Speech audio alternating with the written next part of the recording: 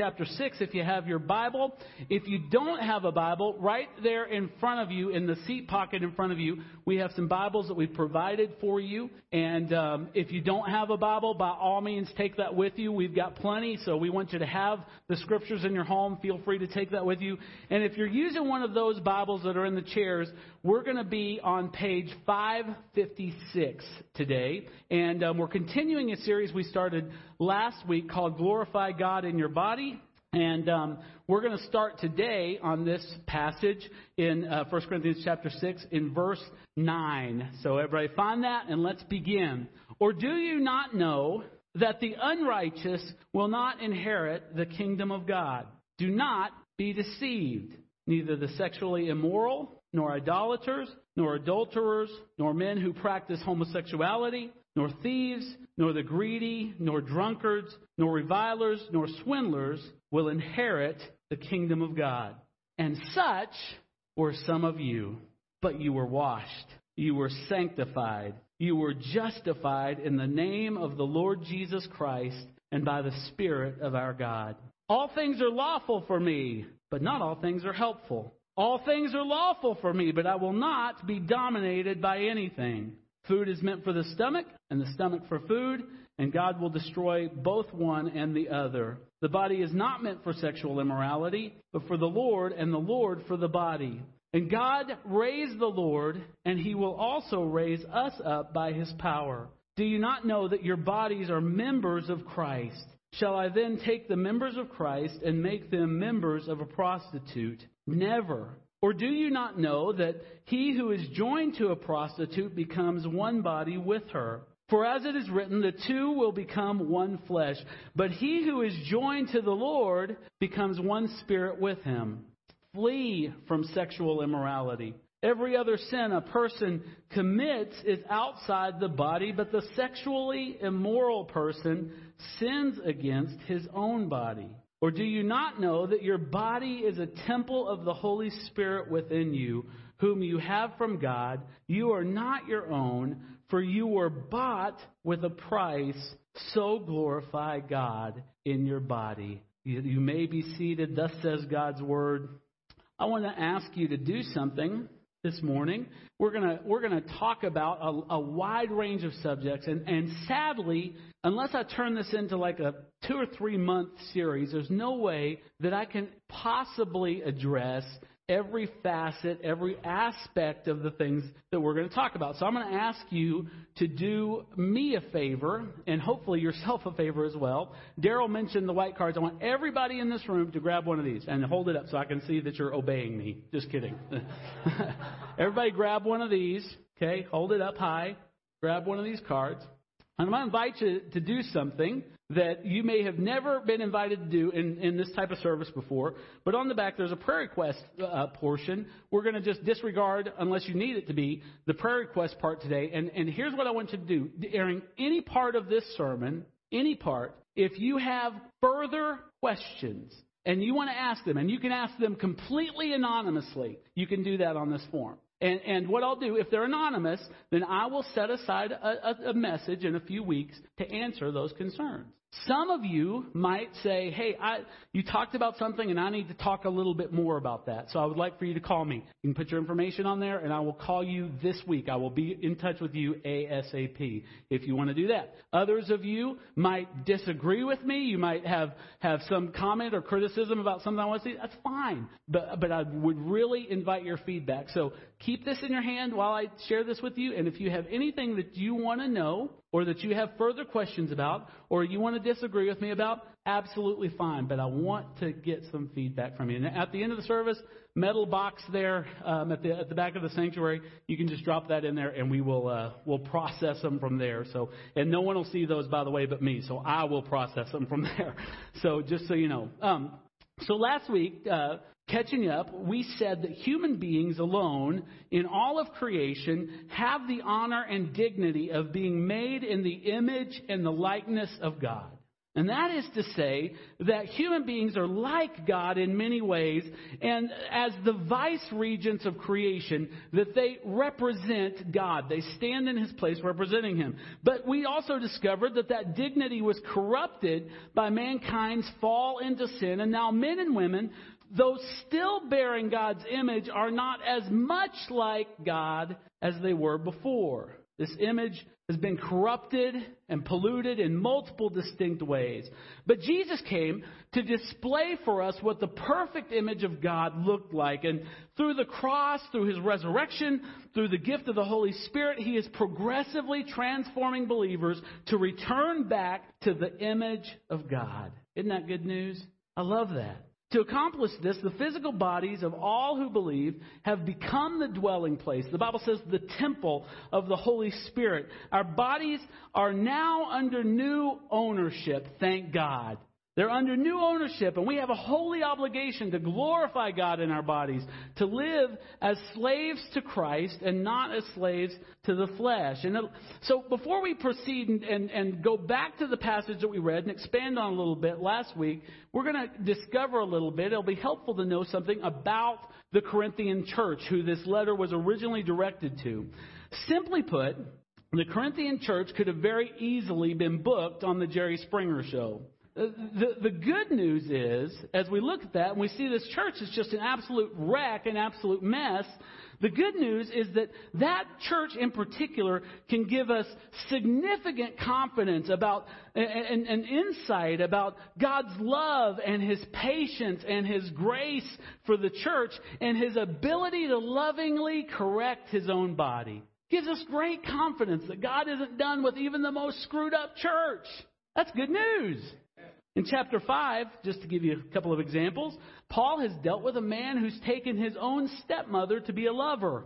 Paul, horrified, says that the church was arrogant and they were boasting about it instead of mourning and dealing with the sin in their midst. And then at the beginning of chapter 6, Paul addresses the Corinthians' habit of suing one another in court instead of resolving even the most minor disagreements within the church. Can you imagine coming to a church like that where we said, hey, that was my parking place, I'll see you in court?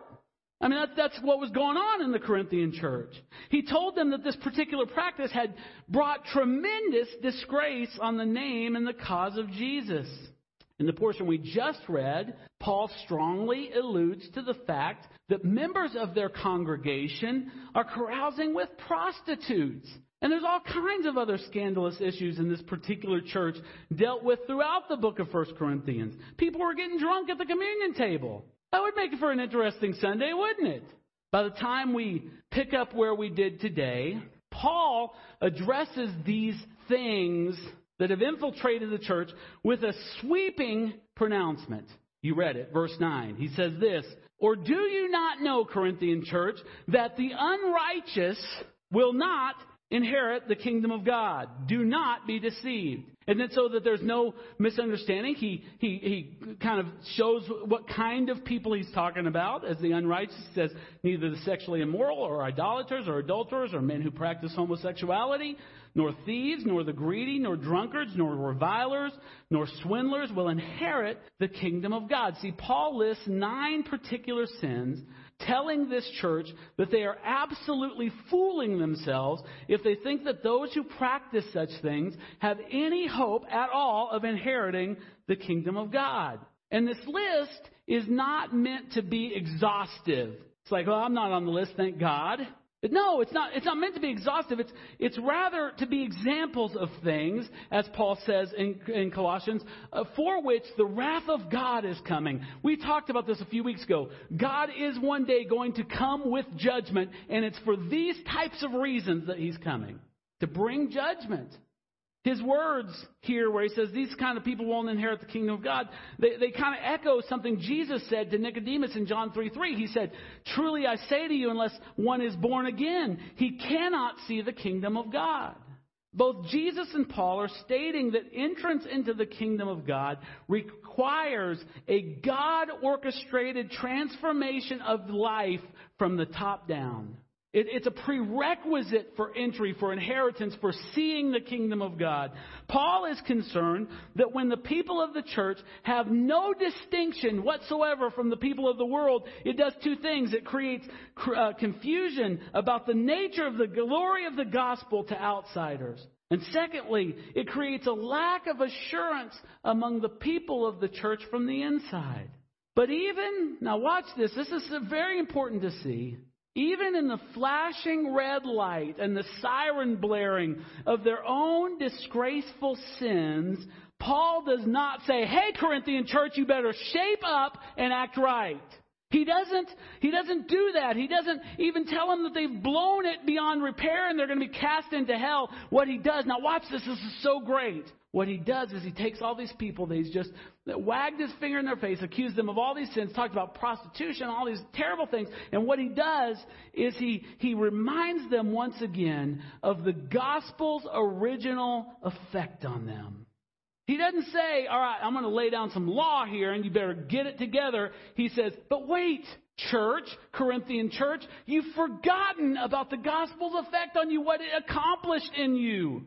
He puts all of the emphasis, when he makes this statement in the past tense, he uses the word were, W-E-R-E, in 4 times in one verse. Verse 11, he says, and such were some of you, but you were washed, you were sanctified, you were justified in the name of the Lord Jesus Christ and by the Spirit of our God. Paul is reminding them that in their former identity, they were sexually immoral. They were idol worshippers and adulterers and homosexuals and thieves and greedy and drunks and troublemakers and cheats. But something has happened. Something has brought a pivot in their life so that things are different. Paul says that they were washed. He's saying when Jesus found them, he loved them too much to leave them where he found them.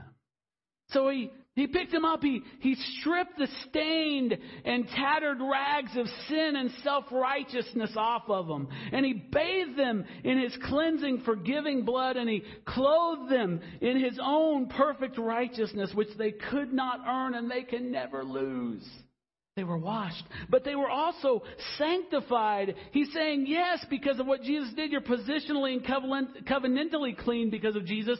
But now, Corinthians, the Holy Spirit is working daily to make you functionally righteous.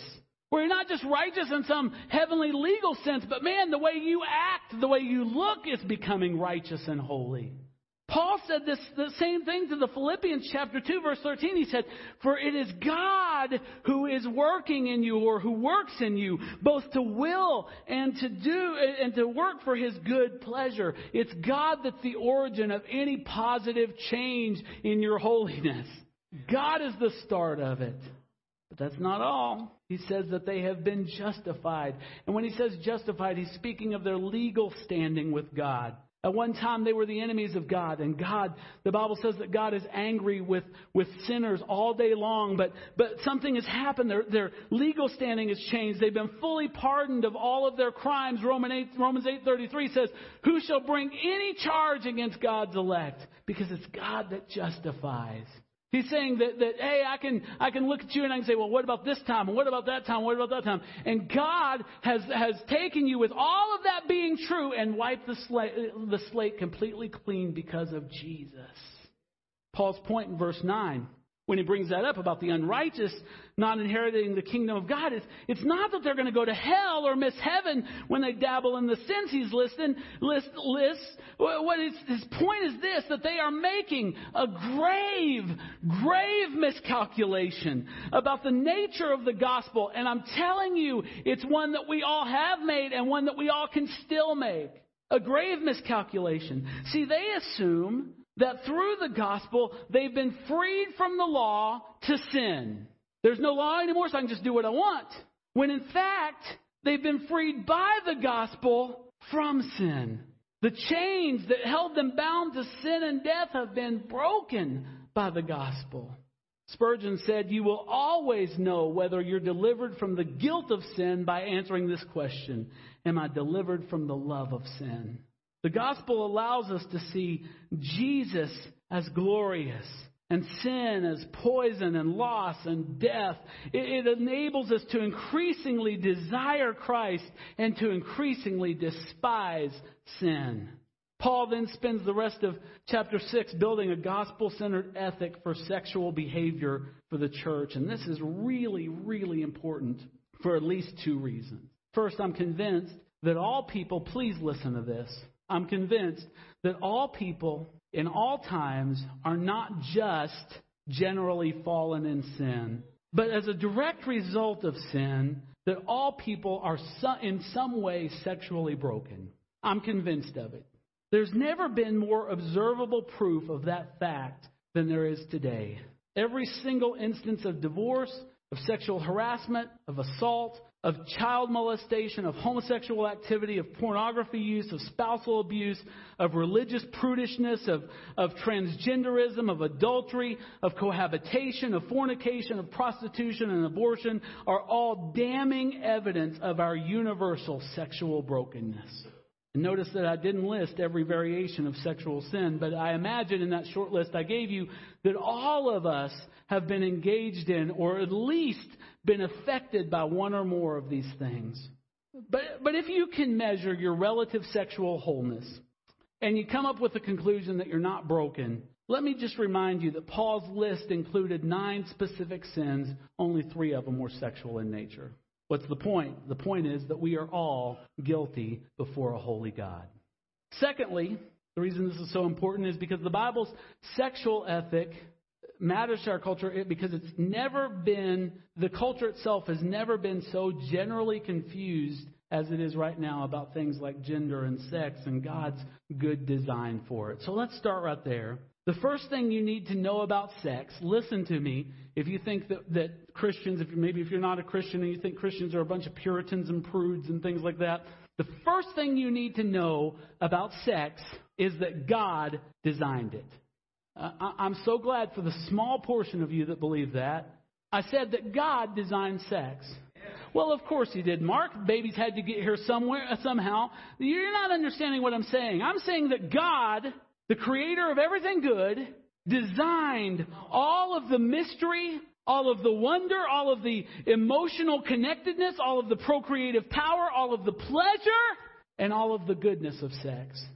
That was not the devil's doing. That was God's design. And when he finished creating it on the 6th day, he said it was very good. Take a deep breath. It's okay. You can say, hey, sex is very good. I'm glad some of you are excited about that, man. You're going to have a great, successful marriage. Even so, now listen to me carefully, even so, the ultimate purpose of sex is not the consummation of marriage. It's not procreation. It's not the expression of love or even the sensation of pleasure, although all of those things are important, God-ordained, secondary purposes. All of them are. God created it. But the ultimate purpose for our bodies, which would include the full expression of our sexuality, is the glory of God. That's the reason God created it. To bring Him glory. That's why He did it. He said it. 1 Corinthians 6:20, we read it last week. So glorify God in your body. Since the context of this passage is sex, it would be an allowable paraphrase to say that Paul is commanding the church, glorify God with your sexuality. What he's saying. Paul proceeds in this section of Scripture. He proceeds by stating and setting up this series of arguments. And what has happened, the Corinthians have stated their side of the argument as a slogan. And they put those forth to kind of say, this is what we believe. This is how what our stand is here. And Paul corrects them with truth. So throughout the book of 1 Corinthians, Paul's often going to repeat the slogan and then he'll counter it with the truth. The very first example of this in this passage is in chapter 6, verse 12. And we read this. Now notice the quotation marks around the phrase, all things are lawful for me. So he says it twice. All things are lawful for me, but not all things are helpful. All things are lawful for me, but I will not be dominated by anything. Paul begins with a legal argument. Not by saying that all things are lawful, despite what many have taught. He's not promoting this idea that you can just do whatever. He's not saying that. That's the Corinthian proposition, not the Christian one. But Paul holds this law, this freedom that they have, up to grace for comparison. The church has likely heard Paul preach about how the gospel has freed them from the Old Testament law, and incorrectly deduced that when it comes to sin, because we're freed from the Old Testament law, which is true, they've deduced that when it comes to sin, if it feels good, do it.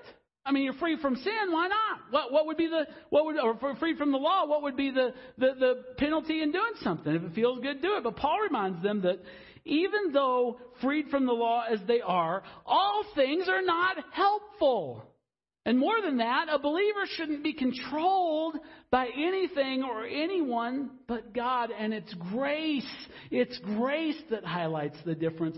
A powerful passage in Titus chapter 3 says that it is the grace of God. Guess what it does? It doesn't give us the freedom to do whatever we want. The Bible says the grace of God teaches us to say no to unrighteousness. So you hold up grace to the law, and you find that grace doesn't give me the freedom to do whatever destructive thing I want to do. It actually frees me from feeling like I have to. Paul reminds them of this, that they're freed from the law. Paul then moves on to the next slogan. In verse 13, he says, food is meant for the stomach and the stomach for food, and God will destroy both one and the other. The body is not meant for sexual immorality, but for the Lord, and the Lord for the body. And God raised the Lord and will also raise us up by His power. Paul now argues for a sexual ethic from the standpoint of the sanctity of the body because of the resurrection. The Corinthians are arguing that the fact that we have a stomach in a world filled with food means that it's apparent from nature that we should just eat and drink and be merry. I mean, come on, why would I be hungry with all this delicious food around if I wasn't just supposed to just go nuts with it? And what they've done is they've taken the same slogan, this thing about food is meant for the stomach, stomach is meant for food. They've taken the same thing and they've applied the same reasoning to their sexual desires and their sexual organs. Well, I have this desire, I have this ability to fulfill it, so why not? And they conclude that both of those things exist solely for indulgence. But Paul soberly reminds them, listen carefully, that the stomach and food and hunger as we know it are all temporary. They're all passing away. They'll all be done away with at death and the judgment. But listen, not so with the body. See, the body is not destined for an end, it's destined for a renewal. Therefore, in this life, we treat this body with tremendous honor and dignity as something dedicated to the Lord for His glory. Just as God promised to raise Christ from death, and He did so, He has promised resurrection for my body as well. And so therefore, I must regard it as the Lord's property, not my own, the Lord's property reserved for that day. Y'all still with me? Everybody take a deep breath. This idea of what our bodies are created for and how we use them, this speaks strongly to the people that struggle with, say, same-sex attraction or gender confusion. And here's why. There are many in that situation. I understand that, and it's an incredibly difficult burden to bear. And because of that, I'm not going to be one of those guys that says, so just knock it off, just change your desires, change your feelings. I know the difficulty that sometimes accompanies the desire to put that thing away from yourself. I understand that. I understand the agony of that. I've talked to lots of people in that situation. See, the world would surmise that you were born that way. Just like someone having blue hair or brown eyes. And therefore, because your desires are in that sense natural, they are with you from the beginning, that you should just give in to them. This is a complex issue. And I'm not going to insult you to say things like, well, you're just choosing that or whatever. I understand the complexity of this. But listen to me. If you claim to be a Christian, if you don't claim to be a Christian, it doesn't matter at all. But if you claim to be a Christian, I encourage you, as Paul said, to put to death the deeds of the body. Put them to death. Just like I would tell the same thing to somebody with strong heterosexual temptations.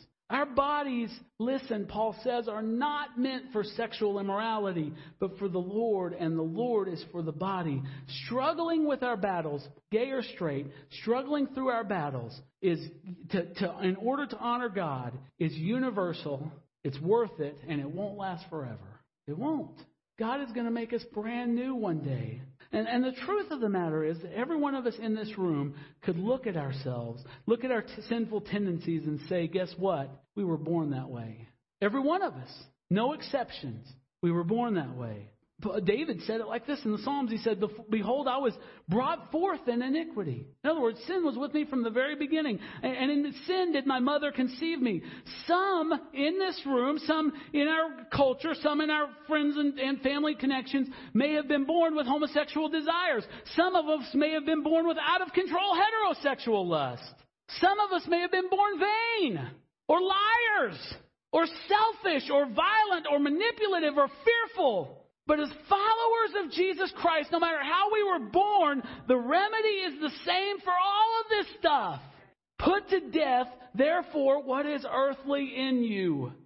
We do this realizing our bodies are for the Lord and the Lord is for the body. And doing so, when we decide that no matter what the pull of our flesh is, that we are going to honor the Lord with what He has given us, when we do that, it carries great reward in this life as well as in the life to come. And that I promise you. Paul then gives us another thing to consider about engaging in sexual impurity. He says, do you not know, in verse 15, do you not know that your bodies are members of Christ? Shall I then take the members of Christ and make them members of a prostitute? Never. Or do you not know that he who is joined to a prostitute becomes one body with her? For as it is written, the two will become one flesh. But he who is joined to the Lord becomes one spirit with him. He argues now from our association with Christ, and he tells the church that the parts of their bodies are in actuality the members of Christ's body.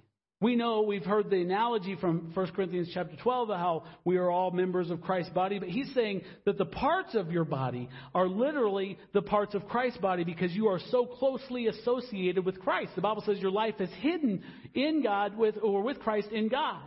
And so just take a second and think about that. If these are Jesus' hands and Jesus' eyes and Jesus' ears and Jesus' feet, think about that for a second. Think about it. And ask yourself these difficult questions. Would any of us imagine that it's okay to watch pornography with Jesus' eyes? Would we ask Jesus Christ to participate in a premarital or adulterous or same-sex tryst? Or as Paul says very bluntly, would we go out and get a hooker for Jesus? Kind of turns your stomach, doesn't it? That's exactly what Paul is saying. Paul responds to this idea with this Greek word, simple Greek word. The Greek word is me. And it's a little word meaning God forbid. May God never let this happen. Obviously, this thought is highly repulsive to Paul, considering the holiness and perfection of Jesus Christ. But that is exactly what we do when we engage in or when we justify sexual immorality as a believer.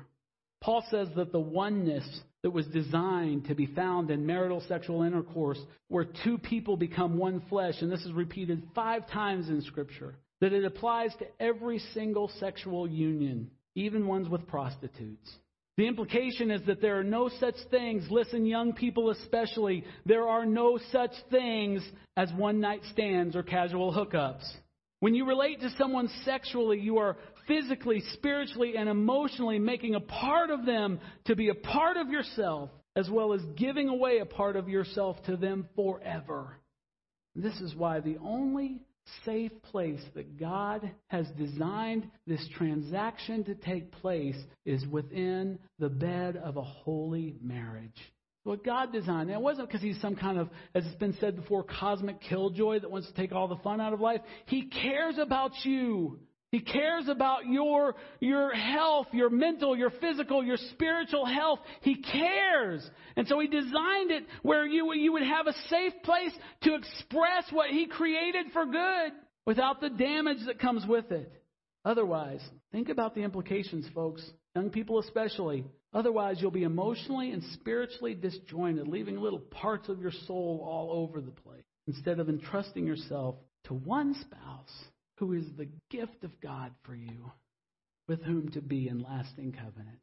You know, you can look this up. Get your Googles out and look this up. And it has been proven time and time again in every survey that's been taken that the most sexually satisfied adults, and these are not Christian surveys, these are just general surveys, are monogamous married people. So all this lie about, I can't see myself with one person for the rest of my life, it's a demonic lie and deception. It's an absolute lie. So you can go sow your wild oats, but you are sowing oats of destruction. God's intention was that you would share this amazing gift in covenant. But Paul is saying, so that's one side of this, but Paul's saying that you not only make yourself one with someone else through the spiritual mystery of sex, but he says as a Christian, you're involving Jesus Christ in the transaction, and that is not the kind of sharing Jesus that the Bible encourages.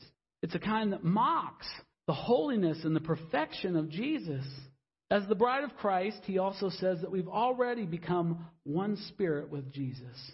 Therefore, we can conclude that sexual impurity on the part of the people of God, married, single, straight, same-sex attracted, or straight, boils down to adultery against Jesus, to whom we have been betrothed and to whom we belong.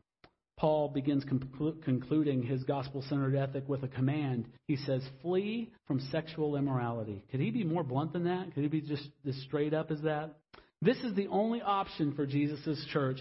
We can't dabble in it. We can't excuse it. We can't justify it. But we are commanded to flee from sexual immorality. Run like Joseph did in Genesis 39.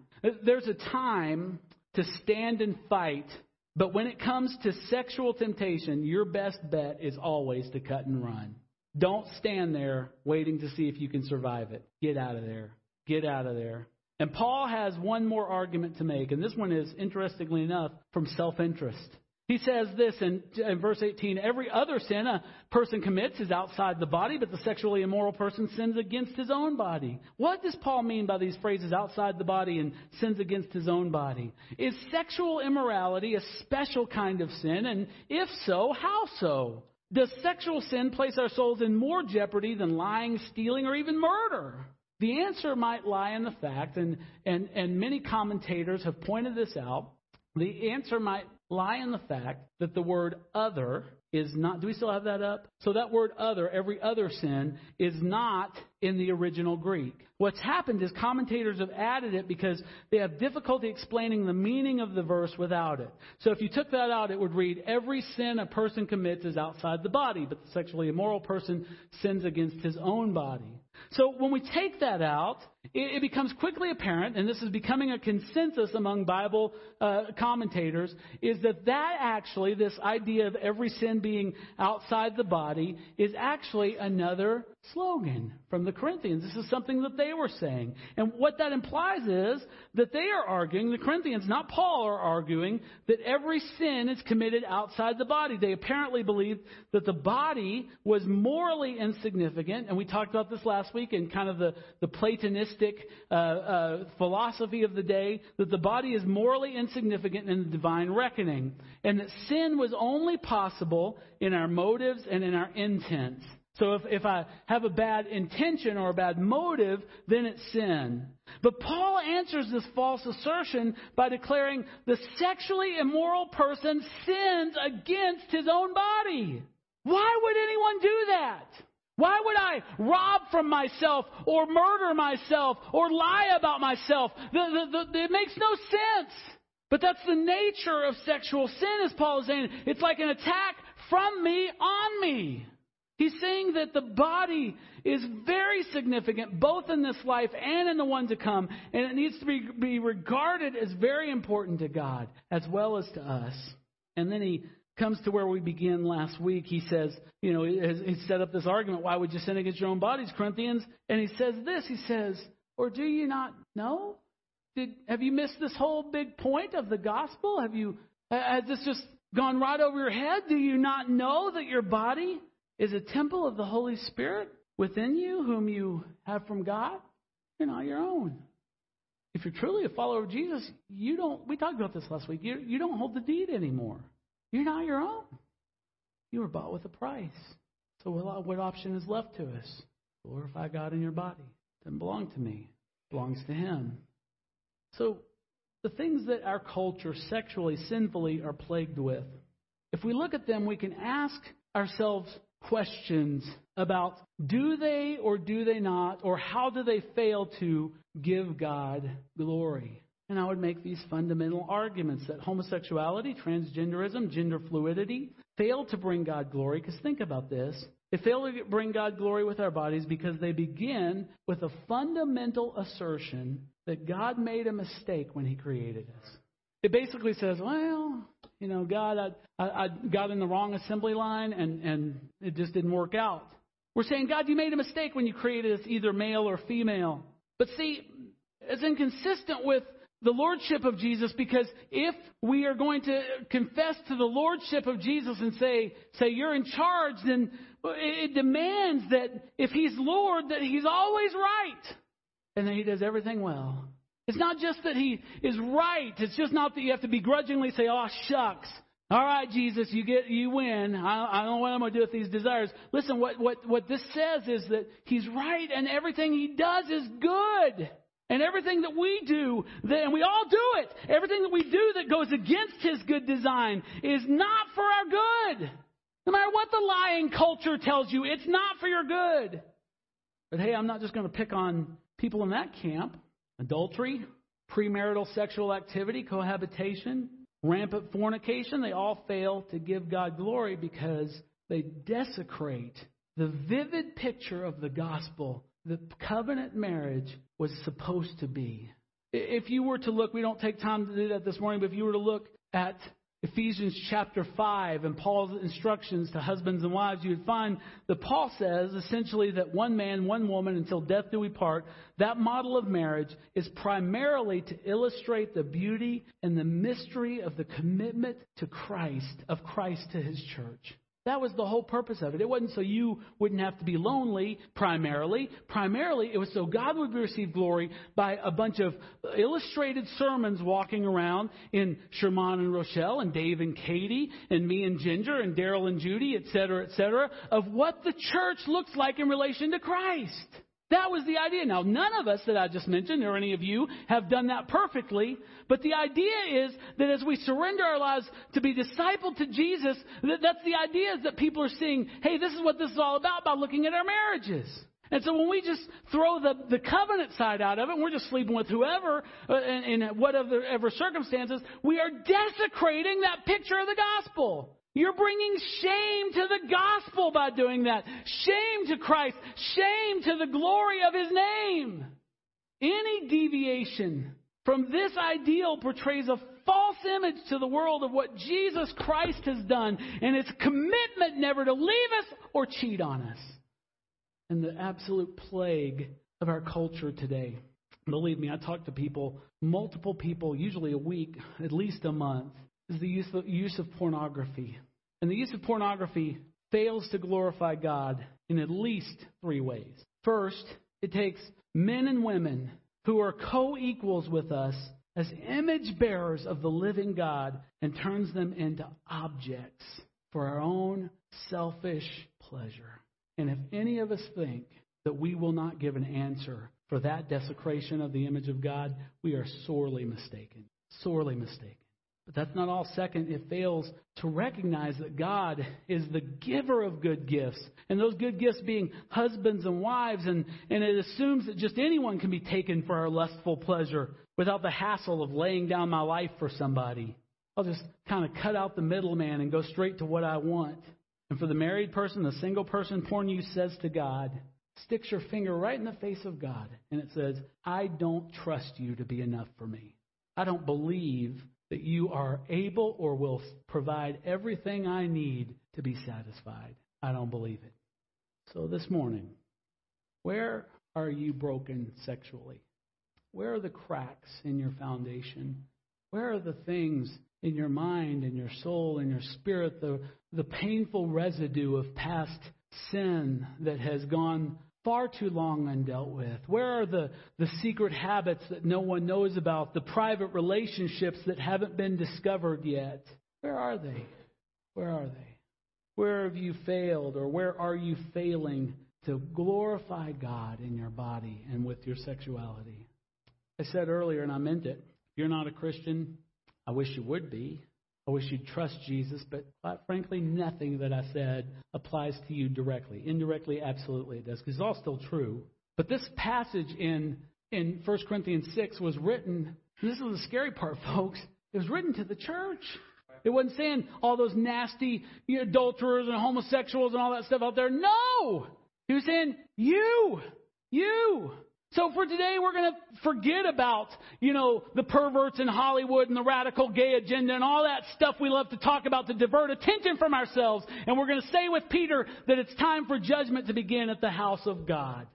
And so I ask you, forgetting all those guys, if you claim to be a believer, then I would remind you, as Paul did, of the gospel. If you are a believer, God has washed you.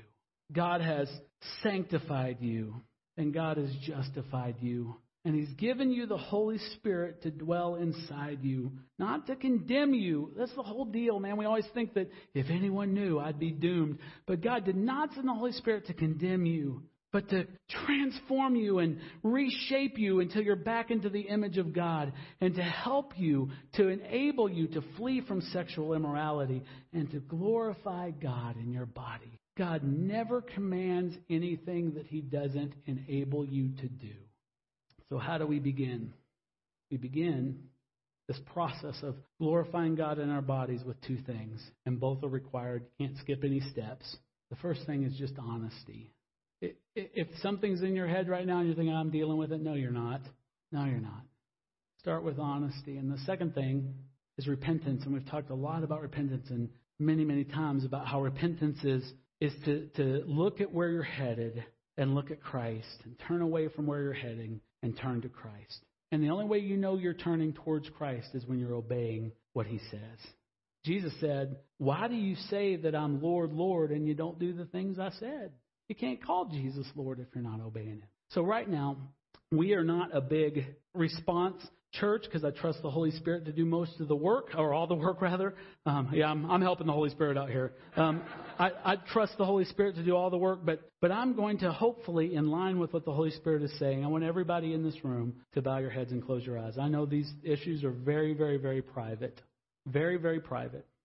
I'm not going to ask you to raise your hand, so don't get scared. This is you and Jesus. But you all know what the definition of insanity is. It's to, do the same things and expect a different result. So what I want you to do is just catalog your own mind and let the Holy Spirit come and illuminate some things to you and point out some things to you. And I want you to just take a minute. You can do this completely silently, but I'm going to give you just a little bit of time to be honest with the Lord Jesus. Because I hate to scare you. I'm not trying to scare you, but He already knows. He knows what websites you were at. He knows who you were talking to at work. He knows the secret shame of things that you've done or want to do. He knows it. So let's just stop playing games with Him and just begin to tell Him that He knows it and you're going to acknowledge it. So just talk to Him right now. You can do that completely in your mind, but just do it. Don't let the moment pass. Don't make vows to Him. Don't say, I'll never again, or, I'm going to get this under control. Just tell Him who you are, because He already knows. Some of you, if you'll just let Him, He wants to heal you. He wants to transform you back into the image of God. Some of you have discovered through Paul's first words in this passage that you are not believers, that you do not know the Lord Jesus Christ as Lord. You might be associated with a religion. You might be associated with a church. Heck, you might be even a part of this church for a long time. But you're discovering, oh my goodness, I do not know the Lord Jesus. Man, that's a great place to start. To say, Lord, well, as I'm cataloging these sins, I realize what a mess I've made of my own attempt to be good, to be righteous. And so, Lord, I just throw it all on You. I just trust You. The Bible says, real simple 2-step process. It says, if you'll confess that Jesus is Lord in Romans chapter 10, and that you will believe in your heart that God raised Him from the dead, which implies obedience, then you will be saved. What that means is to say, all right, Jesus, I'm out of the driver's seat. You're in charge forever and ever. You're in charge. And I just invite whoever wants to do that today, and then let me know about it after service, because I really would love to pray with you. The rest of you, now that you've been honest, you need to take an opportunity to repent. And I'm telling you, there are people in this room who have been greatly helped by just getting their garbage out into the open. I don't mean like in a public setting like this, but just talking to someone. And so if that's you today, I want to return your attention back to those little white cards. Anything that I get will be absolutely 100% undeniably, unbreakably confidential. And if you don't want to put the details on the card, just say, call me, give me the number. You don't have to put your name on the card. Just say, call me and put the number, and I will be in touch with you this week. Because it's time for judgment to begin at the house of God. It's time for us who represent Christ and who are like God to start to look like God and avoid the pervasiveness of this evil in our culture. And to be free from it by the work of the Holy Spirit who's been given to us to live within us. So I'm going to pray for you, and then we're going to receive the Lord's Supper together. But one last strong appeal. Would you please have the guts to fill out that card and move forward today into the healing that you so desperately need. Heavenly Father, we ask for your help, your assistance, to be what we cannot, to acknowledge what is painful, to look at insurmountable challenges within our own flesh. Some of us are at the level of addiction or, God, ingrained desire. There's all kinds of things that make this difficult. But, God, you still command us to glorify you in with our body, Lord God. And so that tells me that if we can trust you, that you'll help us. And so, God, I pray that you would move in people's hearts today and let them come to the place where they fully, totally, 100% trust you, God. Trust you more than the filth, the lie, the God, just the deception of these types of sins, Lord God. And let them be free. Let them be whole. In Jesus' name.